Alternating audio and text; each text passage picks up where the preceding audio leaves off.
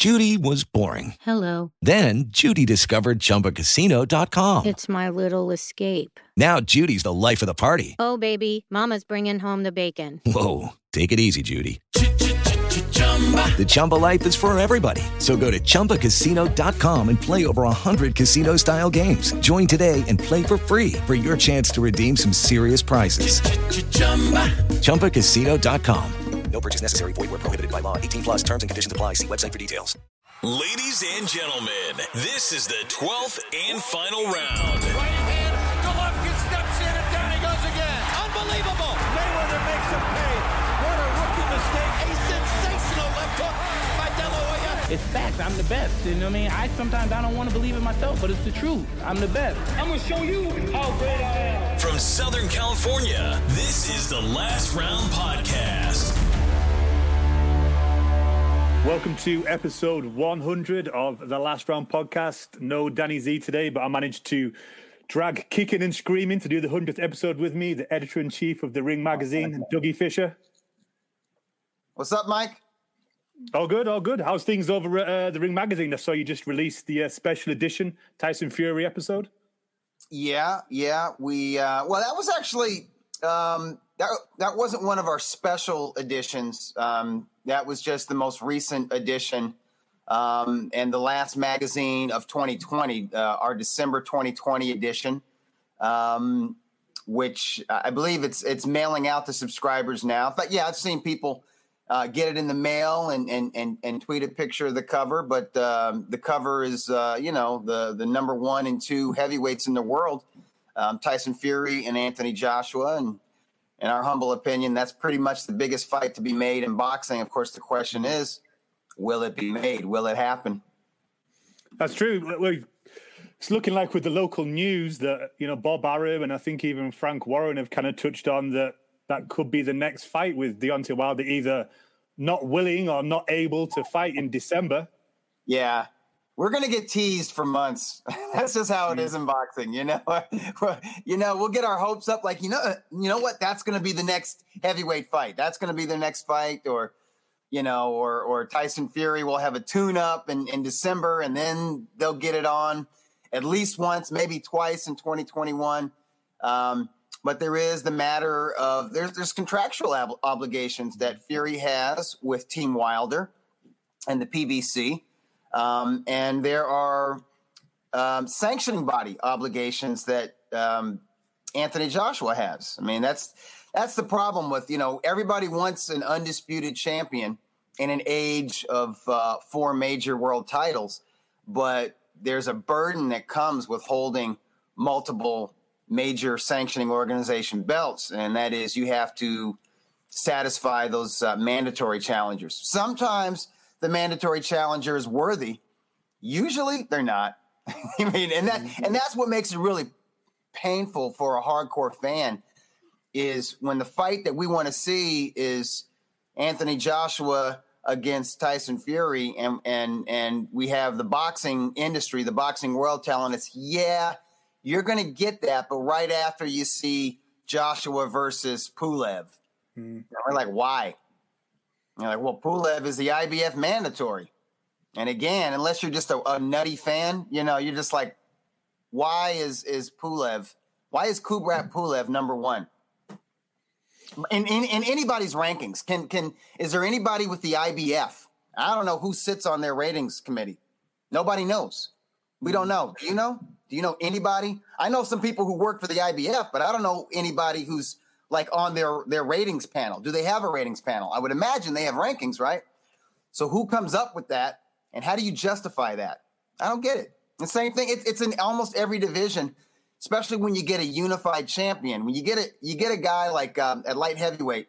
Last year we had this incredible performance in a great fight between Artur Beterbiev and Alexander Gvozdyk, right? Yeah. Beterbiev just grinded him down, but it was a great matchup of styles for 7 or 8 rounds, and then the Russian just kind of overwhelmed the Ukrainian, and he unified the IBF and the WBC light heavyweight titles, and advanced in Ring Magazine's rankings from like number 4 or 5 all the way to number 1, right? And so at that point, what everybody wanted to see is a unification. And one of the title holders is Dmitry Bivol, who's undefeated and he's young and he's got talent. And it's like, that's a good fight. You got Beterbiev, who's a little bit more mature and he's physical and he's grizzled and he's a pressure fighter and he's got this great amateur background. And then you got Bivol, who's like not as grizzled, not as hard, but he's got feet and he's got speed and he's got the stick and move style. And you're like, oh, that's going to be an awesome fight. And they both say, oh, they want to fight and they're undefeated. And it's not one of these fights that it's going to take like $15 million, to get them in the ring together. And then we got the boxing industry saying, no, Beterbiev, you have this IBF mandatory. and fans are like, who? This guy from China. And you got to go to China to fight him, And it's just like, and then you look up this guy's name. I can't even think of it at the moment. And there's no reason for me to, because that guy's he's not in Ring Magazine's rankings. He's not top 10. He's not in ESPN.com's rankings. He's not in the Transnational Boxing Ratings Board's top 10 at 175 pounds. But if you look up the IBF rankings and you find this guy's name and you copy and paste it and then you put it in YouTube and you see the guy's fights, he's not good. He doesn't totally suck, but he's not. He's like, there's no way he should be in the top 10, let alone number one. So it's like, how does this guy, how can they explain to me how this guy got to the number one position? Who did he beat to be number one? And for him to be mandatory for a fighter as awesome as Beterbiev, it doesn't make any sense. It just sucks, but that's the boxing world. That will forever sort of keep it marginalized. Stuff like that. The fact where it's so hard to get like a universally recognized champion, and on that rare occasion where you get an undisputed champion, then you want to see that undisputed champion fight the best out there, kind of like what we have with Vasily Lomachenko. I think most of us recognize him as the lightweight champion. He's Ring Magazine's lightweight champion, and he's got the WBA belt, the WBO belt. He had the WBC belt, but then they had to go and be a sanctioning organization and make him franchise, and then, whatever, give the regular title to Devin Haney. Most of us look at him as the man at 135, and he's fighting a contender, but he's a world title holder. But if Lomachenko's the champ, number one is Teofimo Lopez. That's how the Ring Magazine has it. So that's what you want to see. But so often you'll have a unified champion, and he may want to fight like the number one guy out there. But unfortunately, what we get is he's got these obligations for whatever, the WBO belt, the IBF belt, the WBA belt, the WBC belt. And like I said, sometimes that mandatory challenger is a real dude, okay? But usually, unfortunately, they can't really justify this guy being the mandatory contender or like a top dog. Like there's like that guy, he didn't beat anybody to earn a shot at the real champ. So that's the situation that we have with the heavyweights. But from like now until we see Tyson Fury in the ring, whether it's against Deontay Wilder or against whatever, a tune-up bout, we're going to be teased with Fury, Joshua, and that's fine as long as they eventually get it on and as long as it happens sometime next year. And I don't mind it being put off a little bit to next year, because I do think that's one of those fights that really needs to have a live audience, really needs to, maybe it can't be a stadium at capacity, but I feel like it needs to be where a lot of people can be there and really be a part of that atmosphere. Obviously, the economics too. Yeah, I agree. I think it's looking like it won't be Wilder with the recent interviews with Bob Arum, Frank Warren, Tyson Fury's father, Eddie Hearn. Right, but that's all the Fury side. What are we hearing from the Wilder side? I mean, that's one side of the story.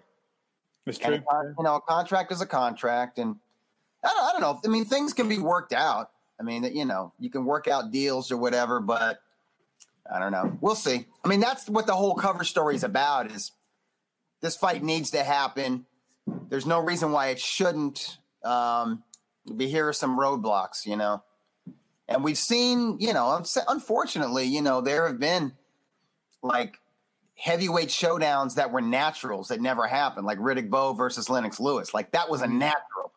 They had history going to the Olympic finals, and they were both undefeated and they were young and at the peak of their physical prowess, and they had world titles. Or Riddick Bowe had all the world titles, and that was an example of a worthy mandatory. That was the WBC's mandatory, Lennox Lewis, and Riddick Bowe he abdicated the WBC title, and the fight just never happened. And that shouldn't have been. That fight should have happened. That's crazy.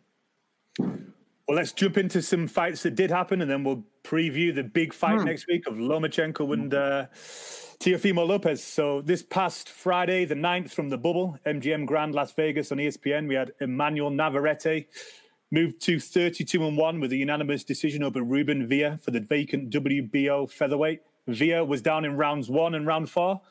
How did you see that? How did you see that one going beforehand, Dougie?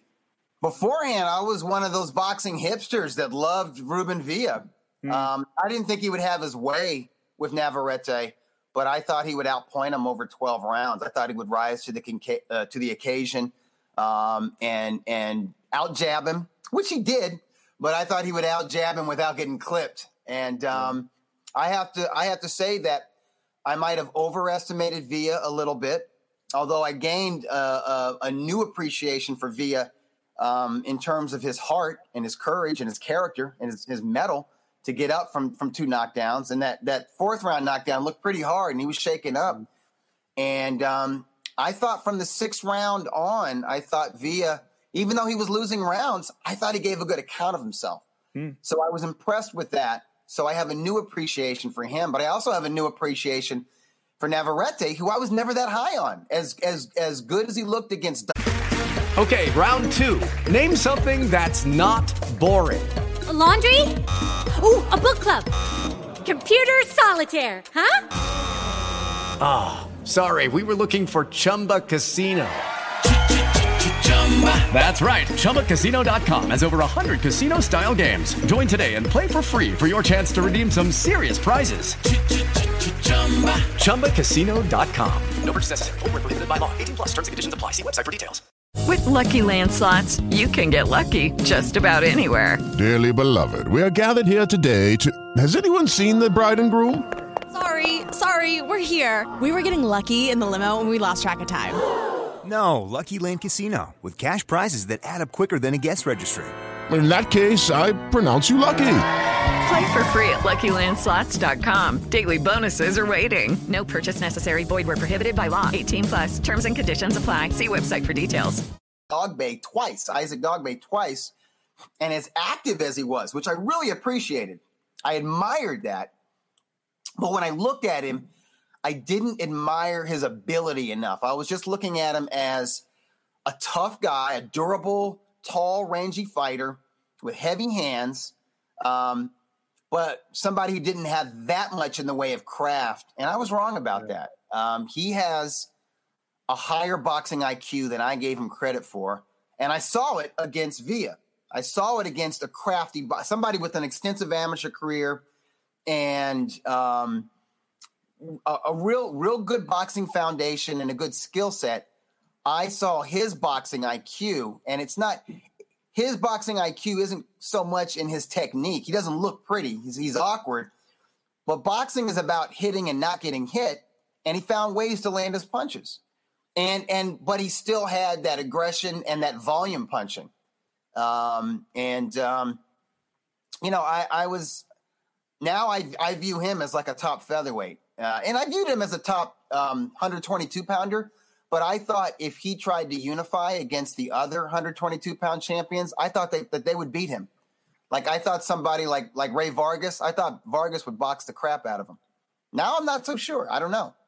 Of course, Vargas a lot taller and rangier and moves a lot more than Villa does. So that would have been difficult for Navarrete. But I honestly, if you would have asked me, a couple months ago, who wins if Ray Vargas fights Emmanuel Navarrete, I'd say Vargas wins 9 rounds. But now I don't know. And now that he's a featherweight, I think he's live against any of the other featherweights, to be quite honest. I mean, he's a handful.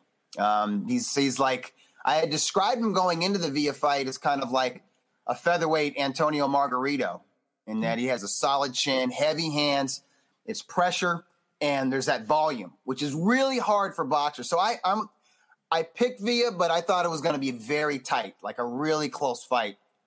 And it wasn't on my scorecard. My scorecard, I think I had 9 rounds to 3 for Navarrete, and so I had it 117 to 109. So he won by a big point spread. However, I will say this: those two scores of 114, 112, that's giving Villa too much credit. But the scorecard of 115, 111, it's not. I don't think it's terrible, because on my scorecard there were some rounds that I thought were close. And I made note of that. Like round 6, I thought was close. I thought Navarrete won it, but I was like, man, Villa was in that round, right? So I make note of that. And there were some rounds down the stretch late in the fight, which surprised me because Villa had never been 12 rounds before. He'd just been 10 rounds a couple of times, you know? And so there were some rounds, I don't know, maybe like 8 or 9, where I'm like, damn, man, that was a close round. I had to score it for Navarrete because the power he was landing, and his shots landed with authority, you know. And Villa was mainly just sticking him with that southpaw jab, but he wasn't really following up with any power shots, right? And this ain't the amateurs. It's professional boxing, so damage counts, right? Power counts. But I actually scored round 11 for Villa, and I thought he won it clearly. Now, I don't think boxing Twitter shared that opinion, but I thought so. I thought that, you know, and I was thinking, well, you know, what if Villa wins that 12th round? Now, it turns out, had he won that 12th round, he'd still be unbeaten. It'd be a majority draw. That would not have been fair to Navarrete. But I do think Villa was doing better down the stretch of that fight than ESPN's commentators, it seemed that they were giving him credit for. And that's just my opinion. But what Navarrete showed in those 12 rounds, I'm like, I'd love to see him against Josh Warrington. Love to see him against Zhu Can. Zhu Can is not a puncher, but he has certain things that Villa didn't have. He has size. Zhu Can has that height. He's got that reach. He's got the durability, because he's been in there with some heavy hitters. Zhu Can has, and Zhu can take it. And he's got that volume punching to match Navarrete's. So I look at like a Navarrete-Zhu Can showdown, like, man, CompuBox, they better get their fingers ready, man. I don't know how they do it. Like, they watch and, like, you know, but however they count those punches, they better be on. They better have their coffee, and, you know, they better take some no-dos and really dial in, because that's going to be a lot of punches, man. And actually the same thing with Warrington. Warrington lets his hands go. Yeah. Yeah. So I love those matchups. I love high volume fighters. I have a lot of respect for them, because if that's how you got to win, then every time you step in the ring, you have to be at 100%. You have to be in impeccable conditioning. I think the general consensus is, and obviously it's all hypothetical, if Villa had a little bit more pop in his punches to the point where he could kind of back Navarrete up, right, he would have got the win. Yeah, like if he was Gary Russell Jr. Gary Russell, perfect, like got like the perfect foundation, an extensive amateur background, even more elite than Villa because he was an Olympian, more speed, but Gary's got some pop. So Gary can put those hands together like, you know. I think Russell probably would have beat Navarrete, especially with those judges. Definitely, he would have won with the, you know, maybe. Now, I don't want to overlook or underestimate Navarrete again. Maybe if Navarrete's in with a Gary Russell Jr. level talent, he doesn't go into cruise control. It just brings out the dog in. I'm like, oh crap, I'm going to smother you. I'm going to stay on top of you, or I'm going to kill your body or whatever. Maybe he would figure out, because I see that he figures out ways. He's crafty with it, ways to land those punches. That uppercut that he landed in the first round, what was these like? It's like he was bowling. Yeah. Oh man, he nailed right on the chin. It's just like, damn. And Villa was having a really good round. I thought Villa boxed really well in rounds 2 and 3 and was getting momentum. And at least the first half of round 4 seemed like he had Navarrete swinging at air, and then Navarrete is like, "No, I will hit you," and he got him, and took over the fight after that. You know, do you think a little bit too much too soon for Villa as well, going straight from a 10? But you know, he's 23 years old. He had 18 fights. He'd never been 12 rounds before. He'd been in with solid opposition, but not world class. But he looked good enough to where he was ranked. Ring Magazine had him at number 8. We didn't have him high, but we had him at number 8. And when you factor in his amateur background and his amateur achievements, it's like, you know, it's kind of I can't be somebody to say it was too soon when I thought that he would win the fight. Yeah. You know, so I'm not going to say that. So I'm going to say he got beat by the better man on the night, and he's going to be a better man because of it. Like, when he's in that situation again against somebody he can't hurt and somebody who's coming at him, somebody who's fearless, he's going to have that confidence. He's going to be more comfortable letting his hands go, I believe. You know, it's the kind of an experience that makes a boy a man. You know, it makes, if you look at him as a prospect, well, okay, even though he's got an L, you could look at him as a contender now because he's fought 12 hard rounds against a world-class seasoned professional. You know, and Navarrete's young. Navarrete's at his peak. He's 25. And Navarrete has more than 30 fights. So it's like, okay, you're in there with a real dude. So I don't think it's a big deal that he lost. I think it'll make him better. And I hope, like I know, his team will take it as a positive. They'll see the bright side in this, and they'll come back, and they'll be better for it. Moving on to the co-main, and you may have to help me out with the name. Janibek Ali Khan. I just call him Janibek. Kazakh style, right? Yeah. That's his nickname, right? I see him out there. I see him. I visit Buddy McGirt's gym. He's had a couple of locations in the Valley. And one of the older locations, I remember that he has 3 guys from Kazakhstan, and I can't pronounce any of their names. But one of them, it's not Janibek. One of them is he's got pretty decent English, and so he'll translate for me and talk to them for me. This guy's last name is Nursultanov, and they're all around the same. They're like, you know, around the same weight class or whatever. You know, they're kind of like junior middleweights or whatever.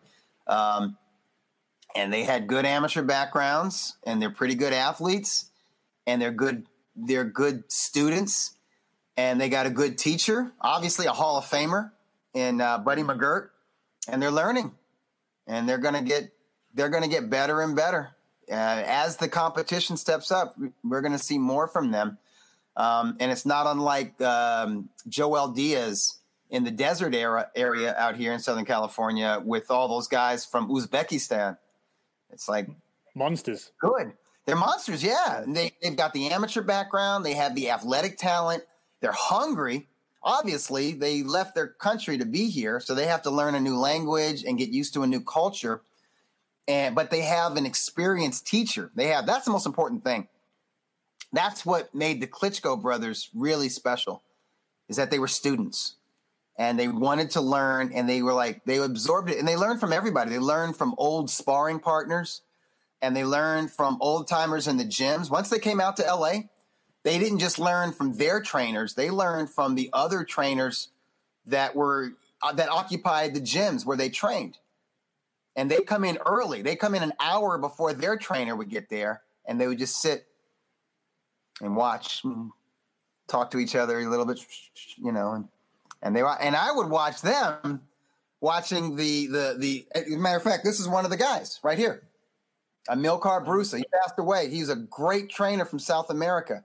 He developed Carlos Monzon, but he had a dozen other world champions that he developed, that he brought up. He was a master. I mean, a boxing genius and a genius at conditioning and making sure fighters were never overtrained. He was amazing.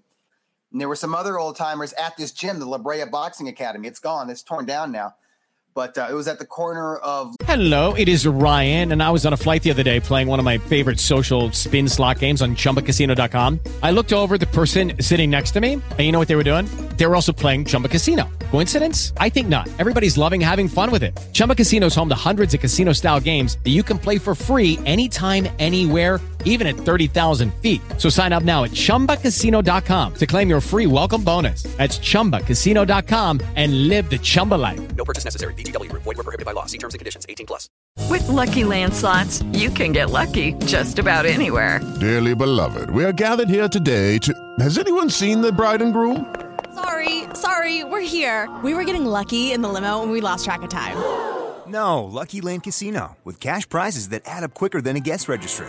In that case, I pronounce you lucky. Play for free at LuckyLandSlots.com. Daily bonuses are waiting. No purchase necessary. Void where prohibited by law. 18+. Terms and conditions apply. See website for details. La Brea and Wilshire. La Brea and Wilshire in Los Angeles. And an old trainer named Don Familton would train there. And they would watch the way these old timers would work with the fighters. And these old, they weren't doing mitts and stuff like that. They're holding the fighters' hands and showing them on the heavy bag and showing them how to get power. And so I'd watch the Klitschko's watch them. And then I'd come in a few days later. And again, the Klitschko's get there before their trainers get there. And the Klitschko's are practicing on the heavy bag what they had observed a day ago or a couple days prior. And these guys are just like Johnny Beck is like that. The other guys from Kazakhstan that are training with Buddy McGirt, all those fighters from Uzbekistan, I'm sure you're familiar with them, that are training with Joel Diaz and Antonio Diaz. There's a lot of experience between the Diaz brothers. They absorbed that stuff. And so they had their amateur experience and style, and now they're getting the professional, like an American professional style or a Mexican-American professional style. And they're mixing it together. They're melding it together into their own professional style. And they're going to be formidable. They're not there yet. Johnny Beck's not there, but it was good to see him. That knockout was just timing, man. It's just the right punch at the right time in the right place. Boom.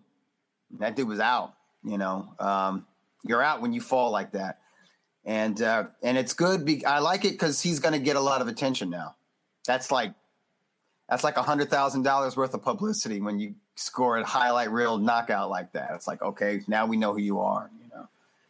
You think the 160-pound division is going to start to open up with Canelo probably moving up and Triple G's obviously getting a little bit older? 38. Yeah, 38 years old. But he'll stick around. I think we'll get another 2 years out of Triple G, to be quite honest. And I don't know if Canelo is absolutely done with 160 pounds. If he was really done, he would abdicate his belts.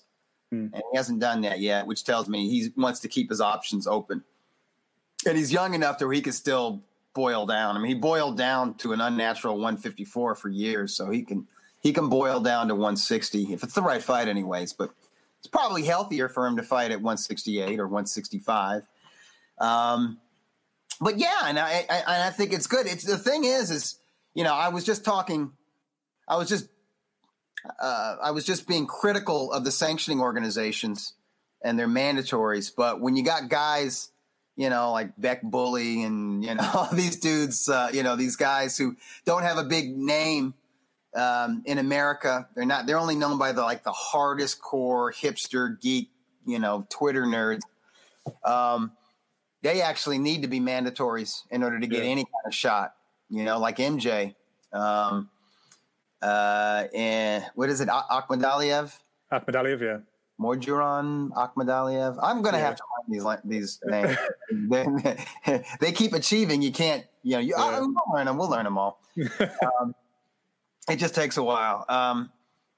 These are guys who might have to go that route, though. But when they get to that mandatory position, they're worthy. I mean, what I like about them is I know they can be put in tough. So, but they're going to need that. They're going to need to fight tough guys. They're going to need the exposure. They're going to need to learn the language a little bit, at least, and start interfacing with the media and fans and stuff like that to get a fan base behind them. because that's the only way I think the title holders are going to defend against these guys, because they are a handful. There's a lot of risk and there's not a lot of reward. Not right now, anyways. Someone who's obviously always a handful is Freddie Roach's prize prospect, Elvis Rodriguez. He's now 10-0 after a KO3 over journeyman Cameron Crail. Yeah, but Crail's got a lot of experience. He's not old, and he's kind of one of those gatekeeper type spoiler journeymen. If you're not at your best, he can beat you, or if you're not special, he's going to beat you. And he's usually durable. So the fact that Erod took him out, I like him. I like Erod. I mean, he's got all the components to being a blue chip prospect. You know, he's got the amateur background. He's got the athleticism. He's got the skill and technique, the intelligence. He's got the team. You know, he's got the right promote manager and trainer, obviously. And you know what? He's active. He's one of the more, if you go to BoxRec and look at his record, he's one of the more active prospects this year. I think. I could be wrong. You boys and girls at home, I'm not pulling up BoxRec right now, but I think he's fought 5 times in 2020, like a pandemic year, 4 or 5 times. And so the bubble, Top Rank and the bubble has been good to him. Like that was good that Top Rank got the bubble going in July, and they brought boxing back as a weekly series. And some fans complained. They complained about the lack of competitive fights or whatever. There were some competitive fights though, but boxing fans like to complain. But it was good that it was a weekly, because guys could, if they got a quick knockout, they can come back in a couple weeks, and there've been some fighters that do that. Clay Collard's another one. And there's that heavyweight. And it's good for him. It's like, that's saying something, because there's so many prospects who are going to go this entire year without fighting, like really good, highly touted prospects. And some prospects are just lucky to have fought once this year. So if you can fight 3, 4, or 5 times, that's a big deal. And you're going to get sort of a head start going into 2021 with these other prospects. So he's in a competitive division. He's fun. He's got a whole shtick. The name Elvis kind of sticks with you. I like all that stuff counts. All that stuff works. So he's definitely one to watch. But he wasn't exactly on my radar at the start of 2020, and now he is. So that says something. And he's somebody I consider a blue chipper. How high is Freddie on him? Freddie's high. Freddie's high on him. Yeah. I've only heard good things. And Freddie's at that stage where he's not going to bullshit you. If somebody needs work, he'll say he needs work. If he thinks somebody has championship ability, he'll say it. And Freddie's got that pride too. A trainer's pride. He was a former fighter, and he's got that pride. So it's like he's got a little bit of a chip on his shoulder, and he's like, I can make him a champion. Of course, with me, he's going to get better. And so I think that bodes well for Erod. Another prospect that was on the card, Lorenzo Truck Simpson, 9-0, unanimous decision over San Dude. I missed that fight. Did he look good? He looked good, yeah. He had Simpson down in round 5 and then kind of just, I think, took his foot off the gas and just picked up the rounds. But Simpson's kind of like bounced around a few different promotions. Yeah. So what do you think of him, though, overall as a prospect? Oh, he's been in New Faces in Ring Magazine. And, yeah, He's got the right background. I've heard good things about him from training camps, from sparring. Like, I hear good things from him. He seems to have the right attitude. Like he doesn't lack for confidence. And so he's somebody that he's on my radar. Sorry that I'll find it. I'll catch up with it eventually. But I didn't see that fight live. But Lorenzo is somebody that a lot of other people around me, a lot of other writers and boxing insiders are pretty high on him. So he's a name. He's somebody that I've known about for a couple years now. So I'm glad he's getting some exposure. Moving on to Saturday the 10th from the BT Sports Studio, London on ESPN Plus for us here in the US. Yeah. Liam Williams with a first round KO over Andrew Robinson. Not surprised that he stopped him. I am a little surprised that he got him out of there that quick. But yeah, and it was a stay busy fight, really. But I like Liam. I like him a lot. I think Williams, it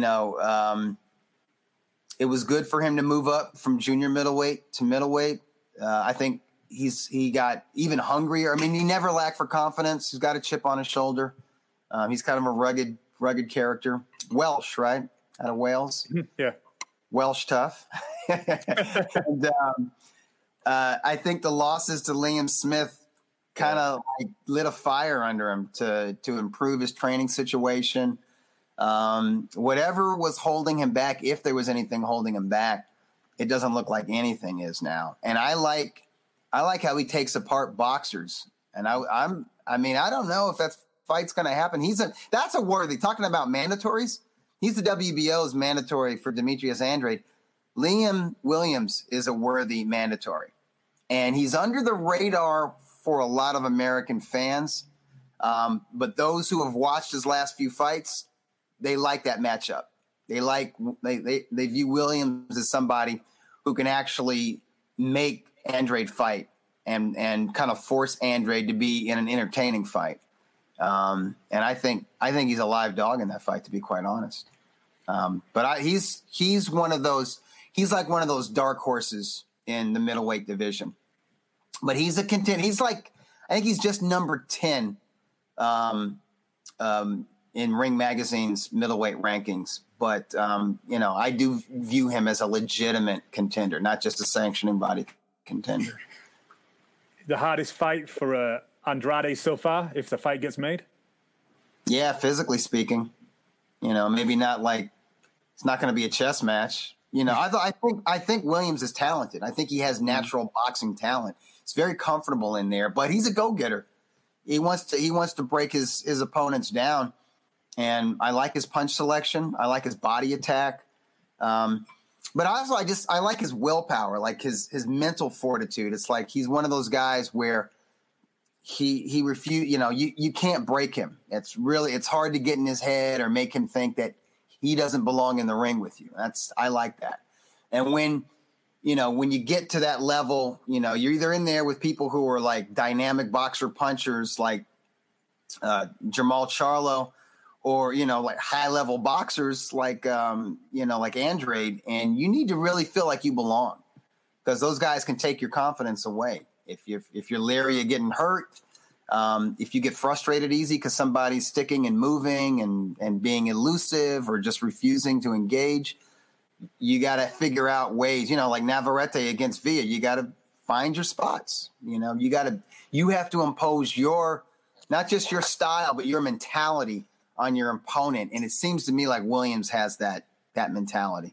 Having said that, I haven't seen him in against elite fighters, at least not at middleweight. He's from an experienced gym. Obviously, he's from the Ingle gym, so he's with Ingle now. Yeah. No, Ingle's an asset to him. Moving on to the biggest fight of the year so far, this coming Saturday, the 17th, from the Bubble, MGM Grand Las Vegas on ESPN. And it's not pay-per-view for everybody. I think we're all pleased with.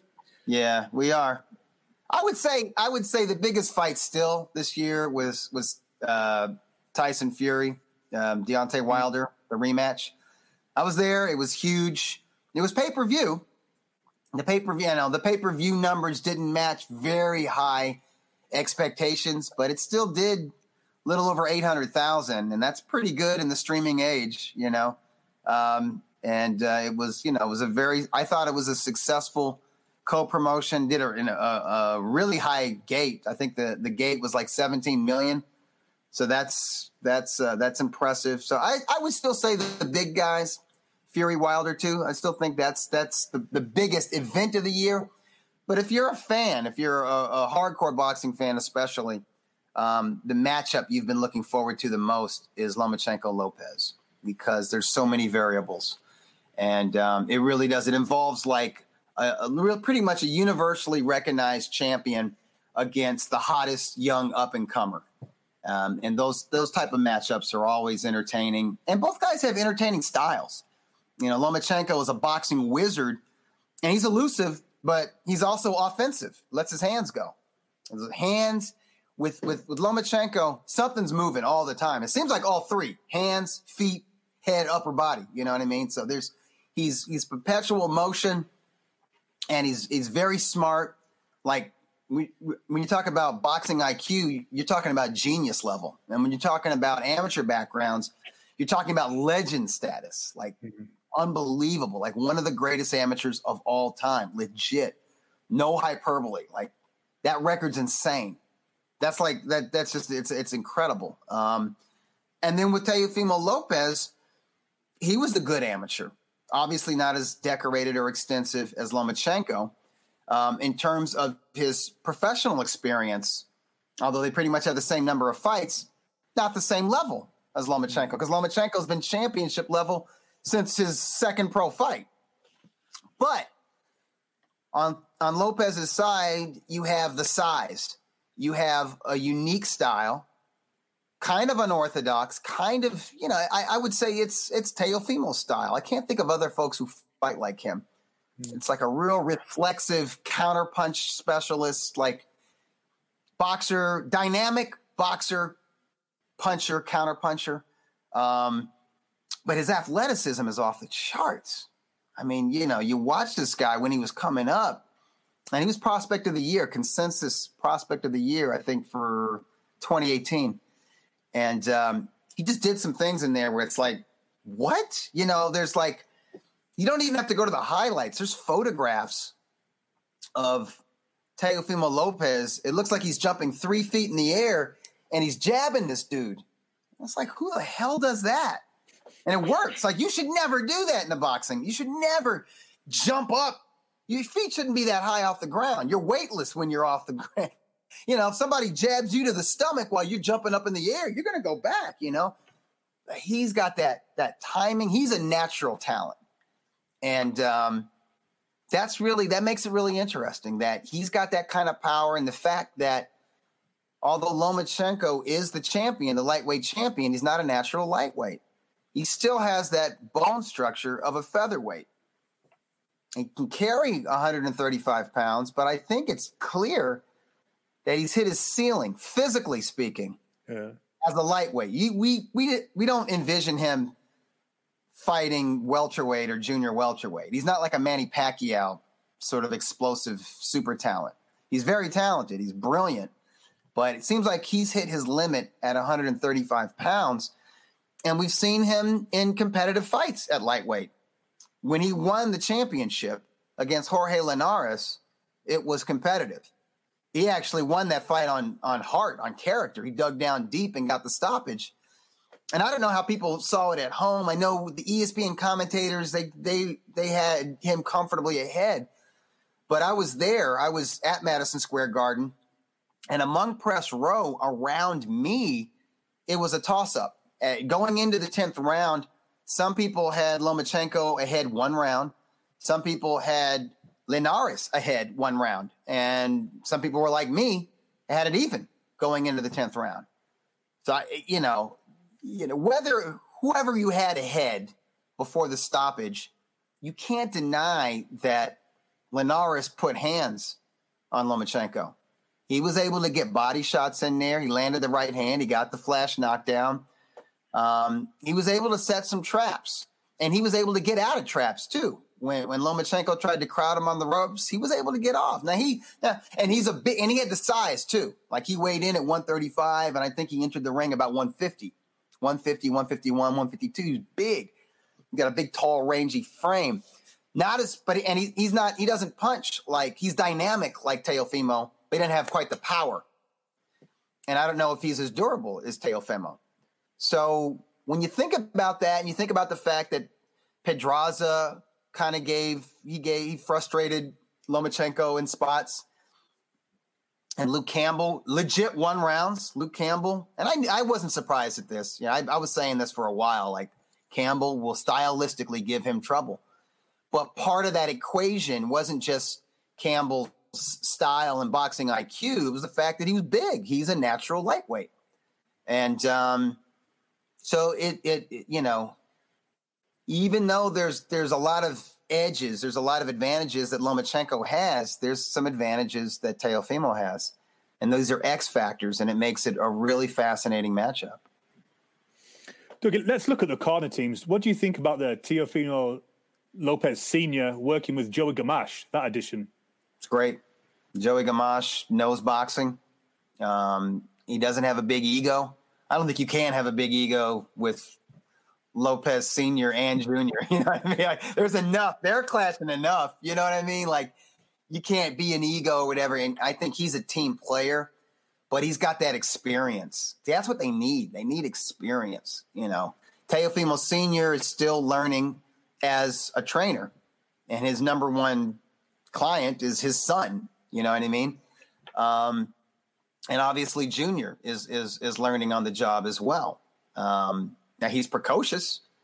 He was a blue chip, and now he's a top contender, but they don't have the experience that the Lomachenkos have, because Papachenko, I mean, he as legendary as Vasily is, Vasily's dad, I mean, he was the coach of the Ukrainian team, and that's a decorated amateur team.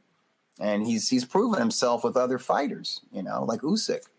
And I've seen them. I've had the opportunity of watching them. They're kind of private.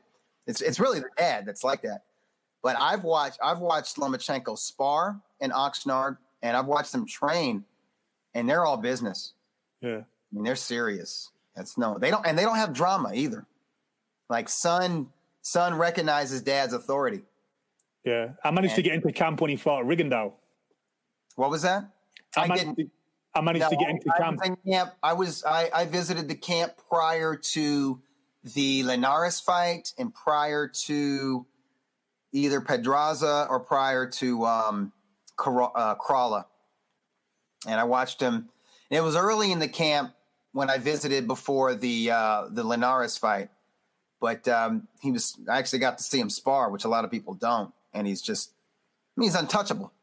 I mean, he can play in there, but this, like, even playing around, he does stuff that, like, matter of fact, there were some amateur boxers that were watching with me that were in awe. In fact, these amateur boxers are the sons of Fernando Vargas. Oh, okay. And Lomachenko knows who they are, and he was like, it was okay because there were people in his camp like no observers, you know. And it's a big facility. They've got two rings, but there's a small ring in a loft, and that's Lomachenko's. Now he's got a private gym apart from I think they call it the Oxnard Boxing Laboratory. Egis Klimas runs it or owns it, and it's all of Egis's fighters. He's got like 25 fighters, so there's a lot. And then there's people from the community too, from Oxnard. So Vargas's sons are there, and they're watching him, and they're just like their eyes are that big. They're just like, and I'm looking at them. But even before he spars, he's doing stuff, like doing handstands on his knuckles and walking around on his knuckles and stuff, and all this stuff, this balance training that he does, and it's so much of his training is about balance, timing, and coordination. It's not about power. It's not about, you know what I mean? It's about adapting to situations. And they have the psychological drills that they go through. And I don't even know some of them, it's self-explanatory. They got a board and there's lights and you touch them. I'm like, okay, that's like whack-a-mole. I get that. That looks like fun. But then other stuff, it looks like, I don't know what he's doing, math or something. It looks like he's playing dominoes or something. They've got these little cards and blocks, and they've got numbers on them or patterns, and I don't even know what he's doing. But he's doing that for like 45 minutes before he starts to. Lucky Land Casino, asking people, what's the weirdest place you've gotten lucky? Lucky? In line at the deli, I guess? Aha, in my dentist's office. More than once, actually. Do I have to say? Yes, you do. In the car before my kids' PTA meeting. Really? Yes. Excuse me, what's the weirdest place you've gotten lucky? I never win and tell. Well, there you have it. You can get lucky anywhere, playing at LuckyLandSlots.com. Play for free right now. Are you feeling lucky? No purchase necessary. Void where prohibited by law. 18+. Terms and conditions apply. See website for details. Physical regimen, So they got a system. I don't know if it's their system or if that's some Ukrainian stuff from the national team and school, but they got it down to a science, and they are scientists. You know what I mean? So honestly, I feel like I think it's great that Joey Gamache is with Team Lopez. I give the edge to Team Lomachenko. I really do. How do you think corners? We're talking about corners. I think that's one of the edge. That's an edge that Lomachenko has against Lopez, is that his father's also in his corner, and his father is just a far more experienced and decorated trainer, and totally different. And I like Lopez Sr. a lot. He's fun to talk, fun to hang out with, fun to interview, fun to talk to off the record. You know, but he's an emotional dude. He runs on emotion. And Lomachenko's father, I'm spacing out on his name. What's Lomachenko's dad's name? Anatoly. He was trainer of the year. Anatoly he's got ice water in his veins.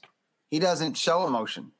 He's very serious, you know. So they keep a cool head. Their game is all about adapting and evolving in there. And that's a question I have with Team Lopez. Can they make adjustments?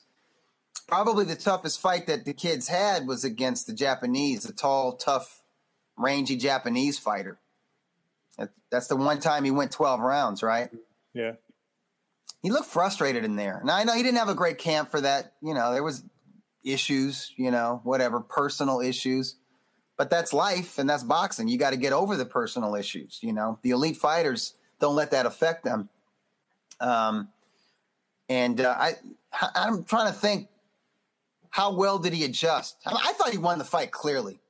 I wasn't like some folks saying, "Oh, man, that's a real close fight," and blah blah blah, and he's exposed. I didn't buy that shit. I'm like, no, that kid can fight. He's a bad at. But he had a frustrating night. It wasn't a physical difficult fight. It was a mentally difficult fight, right?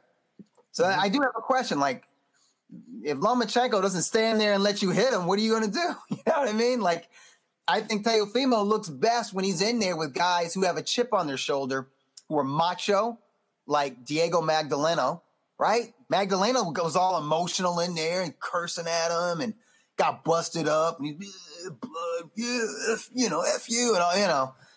And he made it. It was that. I mean, Lopez was happy with that. Lopez was actually, during the fight, he was super cool. He was like, "Oh, I'm so glad you're pissed. I'm so glad you're emotional. I'm gonna pick you apart until I stop you." And he stopped him, and then he got emotional with the post-fight celebrations. You know, doing the dance and then doing the. And he tried to do like, I'm digging a hole and putting dirt on you, but Carl Moretti wouldn't let him. Like, no, dude, that's not classy. You know, Moretti kind of halted him, but against the Japanese fighter. I don't know. He seemed frustrated, and he didn't make enough adjustments to where he was able to really impose himself, you know, to take him out of there or to make the Japanese fighter give up. Now maybe that dude just don't quit. That's just that dude. He's a dog, and he's just like, nah, man, you know, you're gonna have to kill me. Like, he's one of those dudes, and you got guys like that, you know. But that is a question mark I do have for Lopez at this elite level. Can he make adjustments? Because I know Lomachenko can. That's what he's all about. That's why I favor him. I favor Lomachenko to win a decision. But every round I'll be on the edge of my seat, though. You know. Do you think that running on emotion and the ego in the Teofimo Lopez corner could be their downfall, especially if they can't lay a glove on Lomachenko in the first couple of rounds? Man, let me tell you something. Let's go back to February and, you know, the biggest event of the year so far, that heavyweight showdown between Deontay Wilder and Tyson Fury. I think at least a slight majority favored Wilder by knockout, obviously, right? You know, he'd look good. Like last year, his knockouts were devastating, right? And, you know, even he himself was saying, you know, you have to be perfect for 12 rounds. I only got to hit you once. I only got to be perfect for 1 second, you know, or something. I don't know what he was saying, but, you know, both guys had a lot of confidence. There was a lot of bluster. But in being there, and I was there from the press conference, you know, obviously until the fight. So I'm there Wednesday, Thursday, and Friday, every day that I was in Vegas, and I picked Tyson Fury, I said, and I figured it would be a tough fight too. I wasn't discounting Wilder.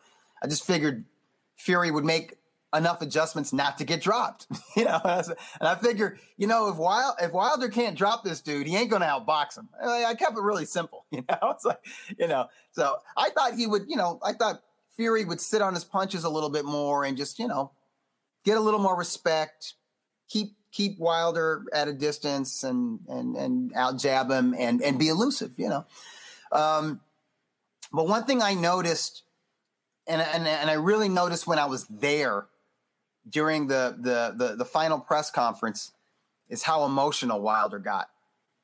And I'm sitting next to a veteran British writer named Gareth Davies, and it was weird. The Warlock, yeah. And I swear to God, we're thinking the same thing. We're watching. They had this long stare down, and they're blah blah blah, and then there was some shoving, and that happens, and it's just part of showmanship. And it was for Fury. And Fury's playing mind games, right? The whole time. Because Fury had his big puffy jacket and he wouldn't take it off. And we didn't. And there's all these rumors that Fury maybe had a bad ankle or that he was fat or all this stuff, And I think Fury likes that, right? He knows it kind of gets in his head. And we're noticing after this little scuffle and people get on stage, both teams kind of pull them apart. And, okay, everybody be cool, sit down, this interview. But we're noticing that Fury is totally cool. He's happy. Just like Teofimo against Diego Magdaleno. He's happy the other guy is emotional. And we could tell that Wilder's is emotional. And he's a passionate dude. He's a dynamic knockout artist. So he lands that shot and he's like, yeah, and he's a live wire. But it doesn't serve him to be jacked up days before the fight, right? And to us, he seemed jacked up. And Gareth Davies turns to me and he says, Wilder's heart rate is up. I turn around like, man, I was thinking the same thing. His heart rate is way up. I could tell, right? And you could tell during their back and forth that Wilder was really he was actually upset that Fury was getting under his skin, and he would say certain things that I could tell that Fury planted. He was trying to put Fury down, and it was just stuff that Fury, and I know when he was saying it, Fury's like, I'm in your head. He mentioned it was a throwaway. Most of the media missed it. I don't think anyone wrote about it, but Wilder said something like, man, you're so worried about me, you're dipping your hands in gasoline. And that was some throwaway crap, because Fury will say some wacky stuff just to see if people run with it. I toss off 7 times a day to get that's some wacky stuff, man. He is not jacking off. At least not that much. Maybe he's jacking off once, every other day, when the steam builds up enough, to let some, but he ain't beating it 7 times a day. But he put that out there and people ran with it and he loves it. And one of the part he likes it because it's attention and he likes to get a laugh. He likes to get a rise out of people. But the other part is he knows that it bugs his opponent when people start talking crazy stuff. And he's good with the crazy. He's like, yeah, let's be crazy, man. And so he had mentioned this, it's like this old timer. He was telling, I think it was Gareth, actually. He was telling Gareth for a column that Gareth was writing that he was doing it like the old timers, right? So he's dipping his hands in petrol to make the skin tough, And his point was, I'm coming in with a puncher's mentality. And it was another thing. He was throwing that out. It's a 2-round fight. We'll knock him out in 2 rounds. He's putting that out there. But that stuff was bothering Wilder. And then I had heard that on Thursday, Wilder was doing a lot of social media stuff. You know what I mean? Apart from his media duties, with the mainstream press, but just hosting live streams and, doing that. And there were people around him that didn't like it. They thought he was doing too much, And I was thinking, that's not good. And then the weigh-in, when he weighed heavy I was like, why the hell are you heavy? You don't have to. He's a natural puncher. He's one of these dudes. You don't have to be heavy. He was like 214 for that first fight against Luis Ortiz, or maybe lighter. He might have been 212 or something. Was he lighter? Yeah, I think he was 212. Yeah, he was like old school dancing weight. But dude, the power's there, man, and it's good for him to be light and fast. So he weighs 225, and he's one of these brothers. He don't put weight on his legs. They're strong, but he's got little skinny legs. All the weight is up here. So there's another dude. There's this dude who's like a conditioning coach, and he does work with the PBC. And I had lunch with him on Saturday. Actually, I was like, why is he bulked up? You know what I mean? So I was feeling pretty good about my pick. But the main reason I felt more confidence as the days went on to that big heavyweight showdown was the emotion in Wilder. And you can't be too emotional. Some guys can deal with it. It works for them. But I think most fighters, it's when it's fight time and the days, especially the hours leading into the fight, it doesn't do you any good to be all keyed up in your dressing room, stalking back and forth, you know, the way Wilder was. It doesn't do you any good because that emotion, that you know, it's your adrenal gland, it's your everything. It's all, you know, it's loading your body, you know, with hormones and stuff like that, you know, like fight or flight hormones. You don't need those until you're actually in the fight. You know what I'm saying? And if your body's going, if you're going off in your head multiple times, you know, it's like a sprinter with false starts. No good. So I hope Teofimo, this is the big dance, you know. I hope Teofimo can keep a cool head. And I hope that Teofimo Sr. can keep a cool head. If things get frustrating, that's going to be very interesting. If things get frustrating and it's not going the way they want it, or do they lose? Does Teofimo make adjustments? Does he have ideas for other ways to get to Lomachenko? Does the dad keep his head? Does the dad get mad? You know, if Teofimo has 2 bad rounds in a row, you know what I mean? So we'll see.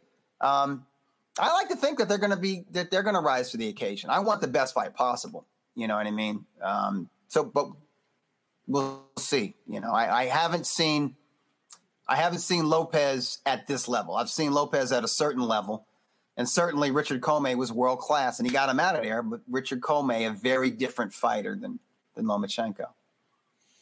If you were in Teofimo's corner, how would you say to defeat Lomachenko? I think we've had 410 people try, and only Salido in the professional ranks, and I think one person in the amateurs has ever done it. I don't know. Well, I mean, I'm a boxing writer. I'm not a trainer. I'm not a boxer. So I'm like, good luck, dude. No, here's what I feel. Fighters have to be themselves. Your style, your temperament, your mentality, what got you to the big dance, that's what has to carry you to the brass ring, to the championship. When you change and you see this sometimes when fighters are faced with an enigma, like you know, a Matrix type fighter. You know what I'm saying? Like you see guys when Floyd Mayweather was the man at welterweight, and he's in there with guys who are on his level in terms of you know, maybe they were older, they were past their primes, but they were on Floyd's level in terms of big fight experience and accomplishments. You know, I'm talking about like Oscar De La Hoya, Sugar Shane Mosley, right? Oscar De La Hoya didn't fight like Oscar De La Hoya when he was in there. And that tells me Floyd was in his head. And Floyd was in Freddie Roach's head because Freddie Roach trained Oscar De La Hoya, who has never been a pressure fighter, to rush him. You know, like Freddie's thinking, well, this is how I would beat Floyd. you know, if I was I'd get in his ass and smother him, and get him with volume, right? Which if you are a volume puncher and you are a pressure fighter and that's your game, yeah, that does get to pressure fighter, volume punchers get to stick and move fighters, defensive fighters. Boxers like room to operate and time to think. So you set a pace where they got, oh God, I got to worry about 100 punches around, you know what I'm saying? And you smother them on top of that. They need room to, pick their shots and block and counter and all that. But if that's not your game, if you're not a pressure fighter by nature and you're not used to fighting that way, what's going to happen? 5, 6, or 7 rounds. You're going to burn out. What happened to De La Hoya? De La Hoya came out there and pressured him. And it didn't look right to me. Like, to me, De La Hoya on your toes, getting that jab off. His jab was the best punch. But he did these spots where he's getting on top of Floyd and, hitting him as he's being held and all. That stresses you out. That's not him. And then with Shane, Shane's a dynamic boxer puncher. He needed to be that and just go for it and not think too much. And he had that moment in the second round, but then the rest of the fight, he's trying to box with Floyd. Dude, why are you trying to box with Floyd? I'm not saying Shane couldn't box, but it's not Shane as a lightweight. Shane as a lightweight had that, that activity and that quick jab and all. But, as he got older and heavier, his activity slowed down and he was more of like a durable stalking puncher or whatever. Right. He didn't have that. But languishing on the outside and pawing at a jab at somebody as sharp as Floyd Mayweather, bro, that ain't going to get it done. So I don't think you should change who you are. At any stage of your career, you should always try to improve. But I think we've seen with certain fighters, where they change trainers and the trainer tries to change their style. And they're not as effective as they used to be. There's some people saying that about Oscar Valdez being with Eddie Reynoso. Yeah. They're thinking Valdez was kind of one-dimensional as he was, as a come-forward bomber, and now he's trying to box and he's getting hit more. Or he doesn't seem like himself. He doesn't like he lost some mojo. And so that's the psychological part. It's like not just fighting to your style, but being who you are. So honestly, I have no business giving advice to any boxer. I don't care what level. But if I was to advise Team Lopez, be like, be you, man. You're awesome. You were prospect of the year for a reason. You got those, you earned those knockouts. He's an exceptional talent. His athleticism is like, it's beyond good athletes, like Lomachenko is a good athlete, but Teofimo is like explosive. Like guys, I mean, you see what he does. Like he has a fight, does his dance. Oh, then he'll do like a standing backflip. like take 2 steps and do like a backflip and get air, man. Like the shape you have to be in to do it like a frontwards flip. Like that's a certain level of athleticism. And I say, go with that, man. Look for that shot, and let it come too. I think he's a natural counterpuncher. So look to counterpunch, and be patient, and make adjustments where you can, but good luck. 'Cause, like you say that. So the one professional who beat Lomachenko did so in Lomachenko's second pro fight.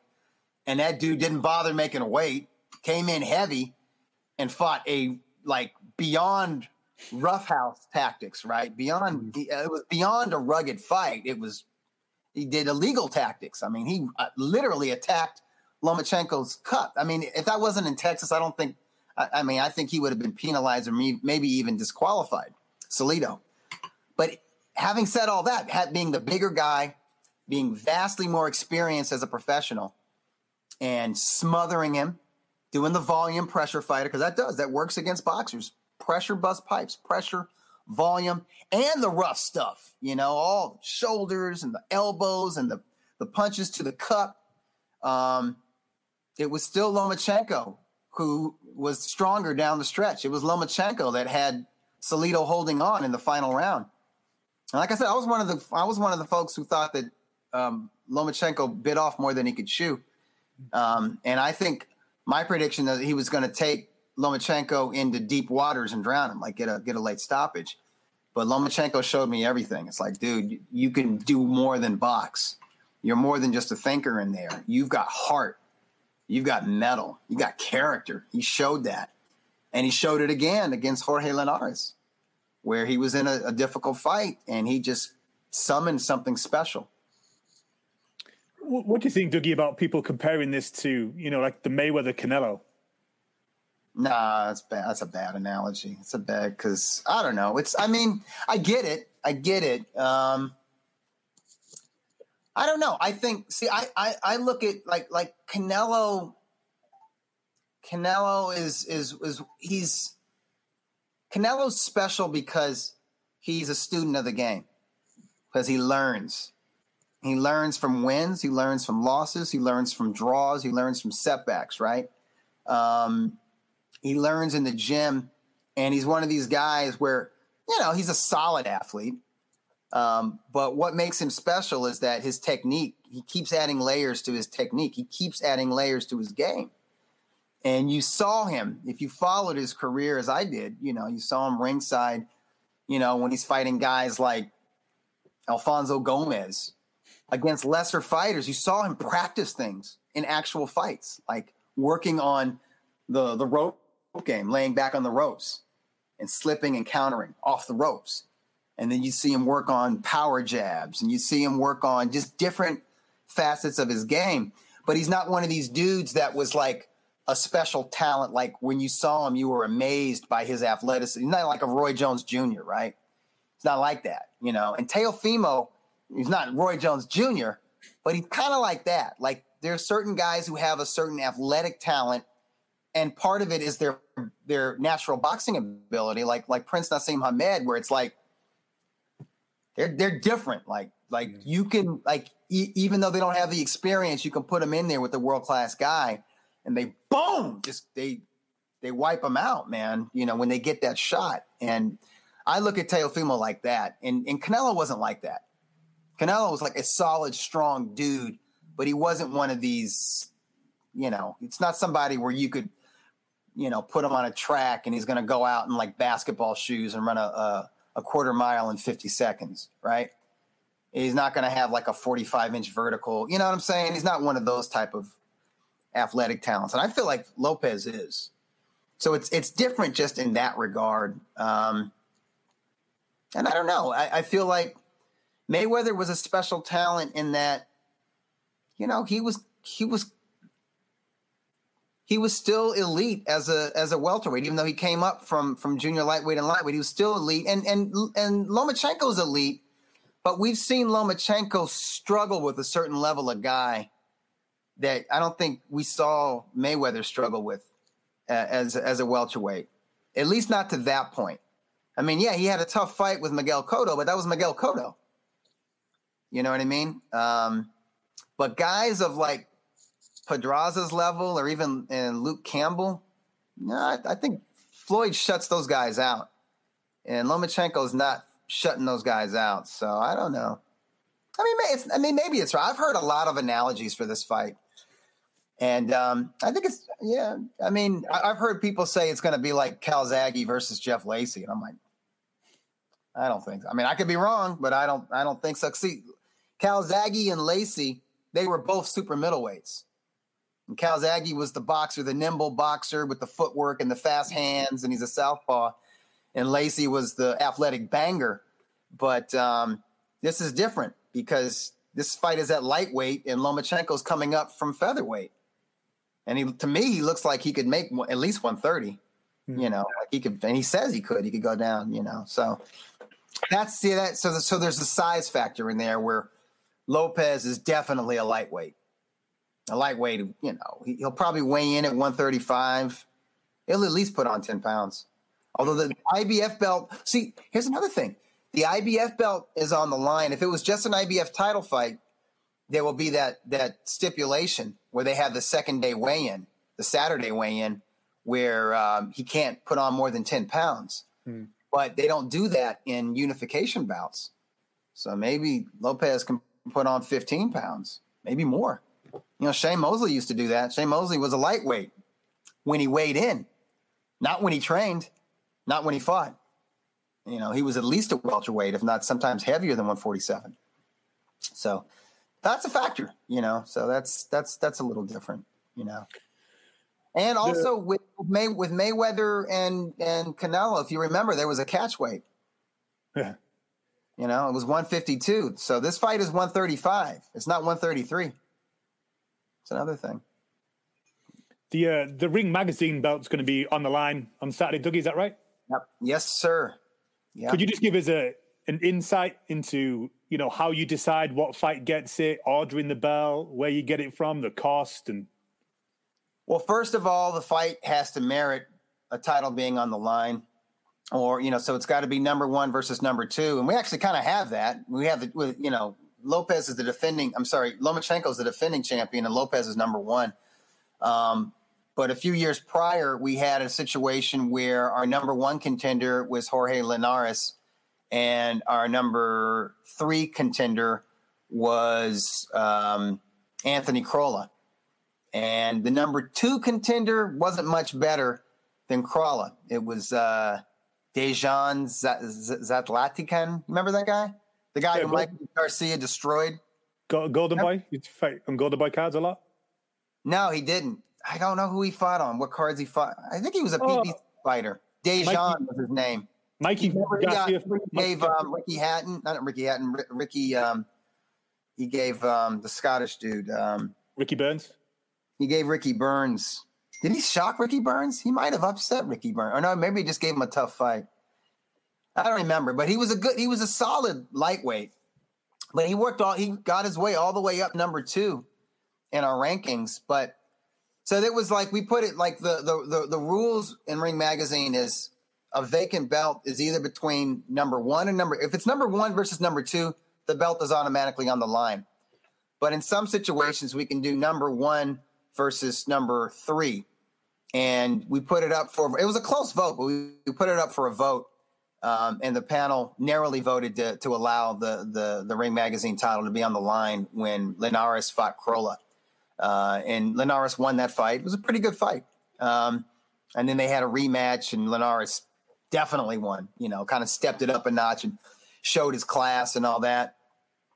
And then tried like hell to make a fight with Mikey Garcia, and Garcia teased him, gave everybody a Golden Boy blue balls. And then, finally they were able to work out a deal, where, their fighter crossed the street at the time, Golden Boy, which backs Jorge Linares. They had a deal with HBO, and Top Rank had left HBO and set up their partnership with ESPN.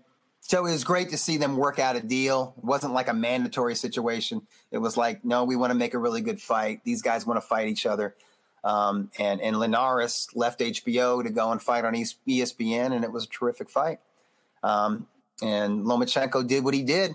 Tough fight, dug deep, got the 10th round stoppage, and he's been Ring Magazine champion ever since. So when he won that title, the first thing we did was, so we had like a generic belt at ringside so he could, hold it up for the pictures and all, just like we had with Tyson Fury, because when he beat Deontay Wilder, that was a big concern, because they didn't. Sometimes the promotion is cool, and they're like, yeah, after the fight, bring your belt into the ring, just like the sanctioning bodies.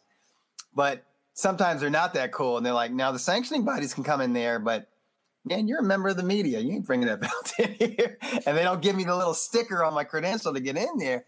So then it's difficult. It's like, well, how am I going to get the belt to him? Because I want the fighter who wins the title to have the title for the money shot when he takes that picture, So with that PBC, Top Rank, Fox, ESPN co-promotion, they weren't mentioning the ring title, or at least not a lot. Didn't matter because Tyson Fury would mention it. But I didn't have access to the ring, so I had it with me, and it just said heavyweight champion because I didn't know who's going to win, right? So right after the fight, there's a publicist named Evan Korn, young guy, young skinny dude, and it was kind of a madhouse in there. The floor and the media press row wasn't on the floor in front of the ring for this; they were way back. They were like mezzanine level or so, at the back of the arena. So there's an entire floor of like VIPs and a lot of British folks, and they were celebrating and all. And just a mess of humanity between the media section and the ring. And I handed the belt to Evan Korn. I don't know how he did it, but he slipped his skinny ass through all those people, man. He was slipping and dipsy doing like a vintage Pernell Whitaker, and he made it to the ring and he got the belt like in time, for Jimmy Lennon Jr. to announce the new champion. And there it was. And there's all these photos with, Tyson Fury with the green belt on one shoulder and that red, white, and blue belt with that brass front plate, just shiny as hell. I love it. It has a glow to it. And that was great. I was so happy to see that. And very pleased. But when somebody wins a vacant belt, whether it's a Tyson Fury or a Vasily Lomachenko, the first thing I do is I shoot an email to a guy named Doug Ward with Title Boxing, the equipment company. They make our belts. And I give them the information, what goes on all three plates. And in a couple of weeks, they press it up, and then we ship it out to them. Or if we can work out some kind of like ceremony, if like it's somebody who's based in Southern California, sometimes I have them send it to me, and then we'll do like a press conference and do that kind of, do it that way. But a lot of times it just ships out, straight to the fighter. For people I did that with Jermell Charlo. He should have his in about a week, as a matter of fact. The junior middleweight championship. What goes on the three plates for people that don't know? On the front plate, it says Ring Magazine Award, and then it's the division. So for Jermell Charlo, Junior Middleweight Championship of the World, and then the fighter's name, Jermell Charlo. And then on one plate, it's where the bout took place. So it's the venue, and it's the location, the city and country, and then it's the date. And then on another belt, it's the result. It's what happened. So it's the name of the fighter who won, however they won, unanimous decision. And I'll say UD 12, and then the fighter who lost underneath. It's kind of like, it's like that snapshot in time that when you win the belt right there. It's pretty simple, but it stands out from the other belts because, hey, it's less frequent. The other belts kind of dilute themselves. You got a world champion, and then sometimes you got a franchise champion, and then you got the interim champion, and then you got the regular champion, and then the super champion, and then you got the diamond, you got the silver, and you got the gold, and you're like, well, who's world champ, and what does it mean? And sometimes there's meaning. It's like, well, it means he's mandatory for him or whatever. And other times it's just like, it's another belt, And with us, it's hard to get it. It's hard to win the belt. And it's got, it's got that shiny brass and the red, white, and blue. And, it's nostalgic because the belt's been around for almost 100 years. So you've seen it in films, you know what I mean? Like Raging Bull or Rocky and stuff like that. And it's special. And you know what? I'm proud to say that I'm proud of the boxing industry and proud of the fighters and the promoters that help make it happen. But we've got a lot of champions. We've got more than I think we've had since the championship policy was brought back in 2002, because we got a heavyweight champion, Tyson Fury. We got a cruiserweight champion now with Maris Briedis. We have a super middleweight champion in Callum Smith. Middleweight champion is Canelo Alvarez. We've got a newly crowned junior middleweight champion with Jermell Charlo. Man, I wish we had a welterweight champ. That would help us out because that's a glamour division. But we have a junior welterweight champion in Josh Taylor. The lightweight championship is on the line this Saturday, and it's Vasily Lomachenko is the defending champion. We have what's under lightweight. We've got a bantamweight champion who's awesome. He's pound for pound ranked, Naoya Inoue, and his title is on the line on Halloween. And we have a little dude who I love, man, dude from Japan, Hiroto Kiyoguchi, and he's the junior flyweight champion. And I'm leaving somebody out. Oh, Juan Estrada fights this month. Juan Francisco Estrada is the junior bantamweight champion. So That's a lot. And now we're awarding belts to worthy female champions. So Clarissa Shields, who's the undisputed middleweight champion, is the Ring Magazine middleweight champion. And Katie Taylor, who's the undisputed lightweight champion, is the Ring Magazine champion. And when Jessica McCaskill and Cecilia Brækhus fight their rematch sometime in the first quarter of 2021, the inaugural Ring Magazine Women's Welterweight Championship will be on the line. So it's good. We're getting the brand out there. We're getting the belt out there. We're crowning, in my estimation, in my opinion, real champions. Because the ring champion, it's a hard road to get there. You got to beat a lot of good fighters to get there. Both guys have to win. That's why the World Boxing Super Series crowned Ring Magazine champions, because they had to beat multiple top contenders. And unlike other sanctioning bodies, there's no fee to defend or fight for the ring. No, we're idiots, man. We could be making some money, right? Man, we got to figure out other ways to make money. We got to sell the magazine, get more advertisers, Yeah, we don't do that. Yeah, that's one thing. Another thing about being an undisputed champion, when you have 4 belts or even 5, when you have 4 belts, that's like they're all taking a piece, man. And they take that from the fighter's purse, It's like, shoot, fighters love belts, Everybody does. I mean, everybody fans hate on the sanctioning organizations, but the networks like it, the promoters like it, the publicists are always the publicists when they send out a press release. I don't care what belt the fighter has, Continental Americas, Latin American, whatever. Fed Latin, they're gonna mention it, That's all good though. It's I look at them like divisional titles before you get to the championship game. You know what I mean? That's what I look at the sanctioning bodies, because usually the Ring Magazine champion, it's like a unification. Often it's like it's 2 belts coming together or 3 belts coming together. But I don't hope it doesn't sound like I hate. I don't dislike the sanctioning. They frustrate me only when they prevent unification bouts or prevent fights from happening, or when you get that unification bout and 30 days later they strip the dude. I'm like, can't he be undisputed for a year? Like no, he had to fight this unknown person within 30 days, or we're stripping him. So we're stripping him. It's just like, that's lame. But that's it. I don't. Each sanctioning body, they do good things. They really do.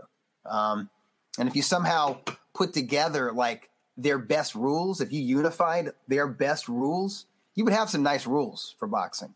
In terms of weight limits and drug testing and different protocols and all. But it's all kind of scattered, Before we let you go, Dougie, just get your opinion on a few upcoming fights that have been announced. Kell Brook, Terence Crawford. Yeah. Hey, Crawford needs to fight. It's not going to be a pay-per-view in the United States. It's just going to be on ESPN. Listen, Kell Brook is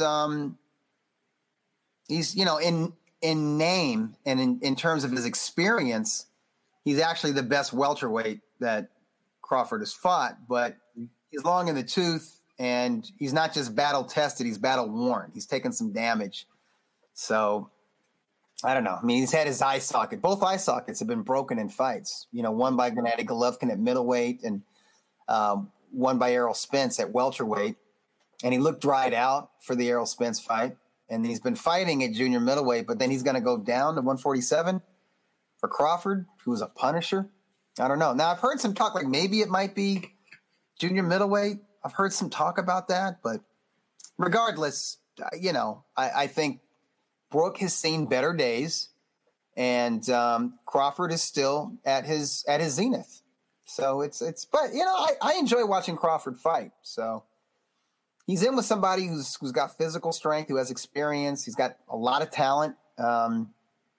It's just I wish it was the version of Kell Brook that beat Sean Porter, and not the version that we're getting. So I think Crawford wins by a decision or late stoppage.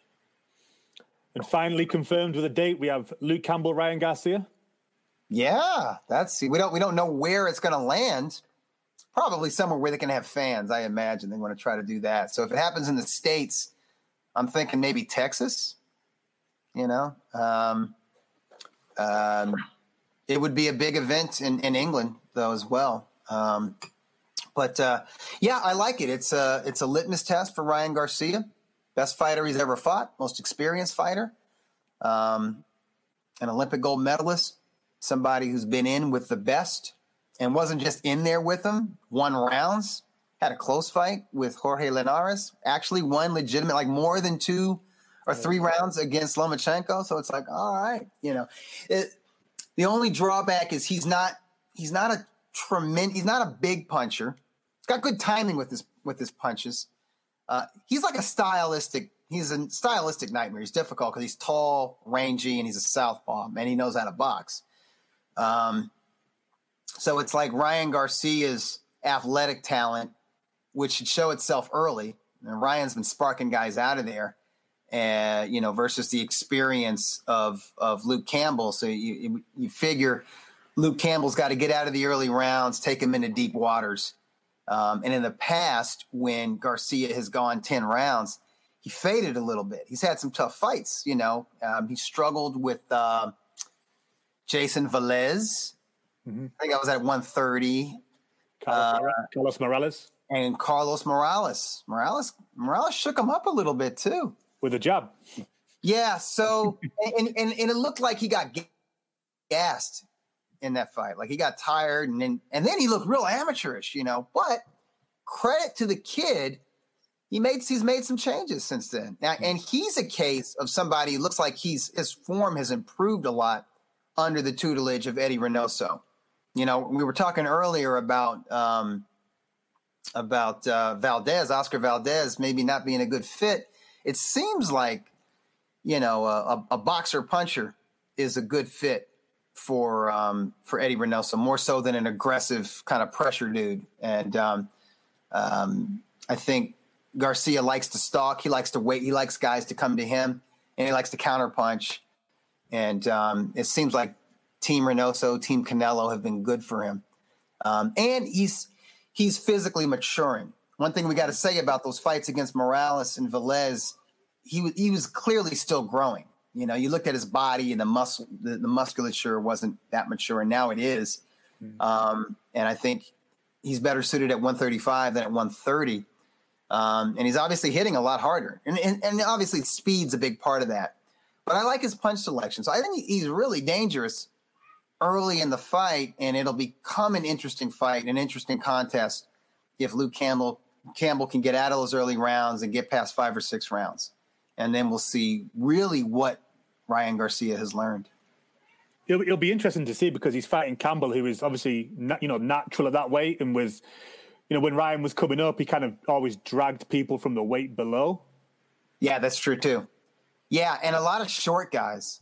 Yeah, a lot of short, kind of stocky dudes. Where Campbell just, you know, he had the reach, he had the height and reach advantage. You know, not just the speed and power. Now here he's got speed and power, but it's not like Campbell is slow. And Campbell's proven that he can time speed because he was able to land good shots against Linares and Lomachenko. And those guys are pretty crafty. So, yeah, I think it's a real fight. I think it should be viewed as a 50-50 matchup. It really should. It's a classic crossroads match. Luke's coming over here for sparring at Robert Garcia's gym.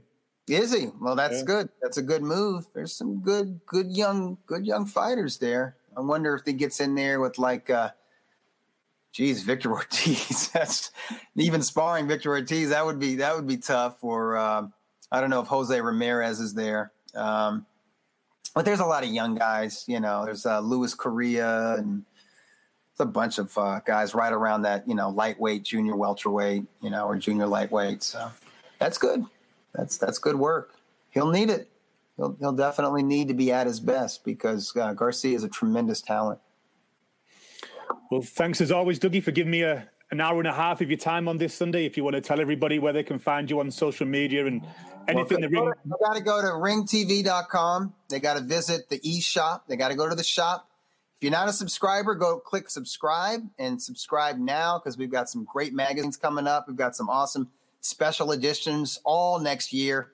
Next year, 2021, in February, the magazine turns 99. So all year is the countdown to 100.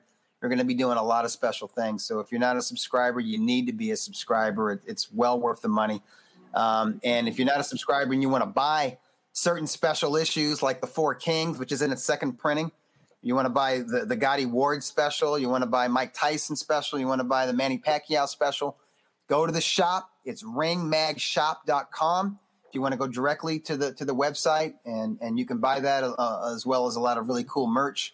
And you can find me on Twitter. Follow me on Twitter at Dougie Fischer, and it's the same handle for my Instagram. And we are at The Last Round 12 on Twitter and Instagram. And join us next week, where we will be talking about everything that happened in the Lomachenko-Lopez fight. This is The Last Round. Thanks for supporting and listening to the show. Follow us at The Last Round 12 on social media. Rate, review, and subscribe. This is The Last Round Podcast.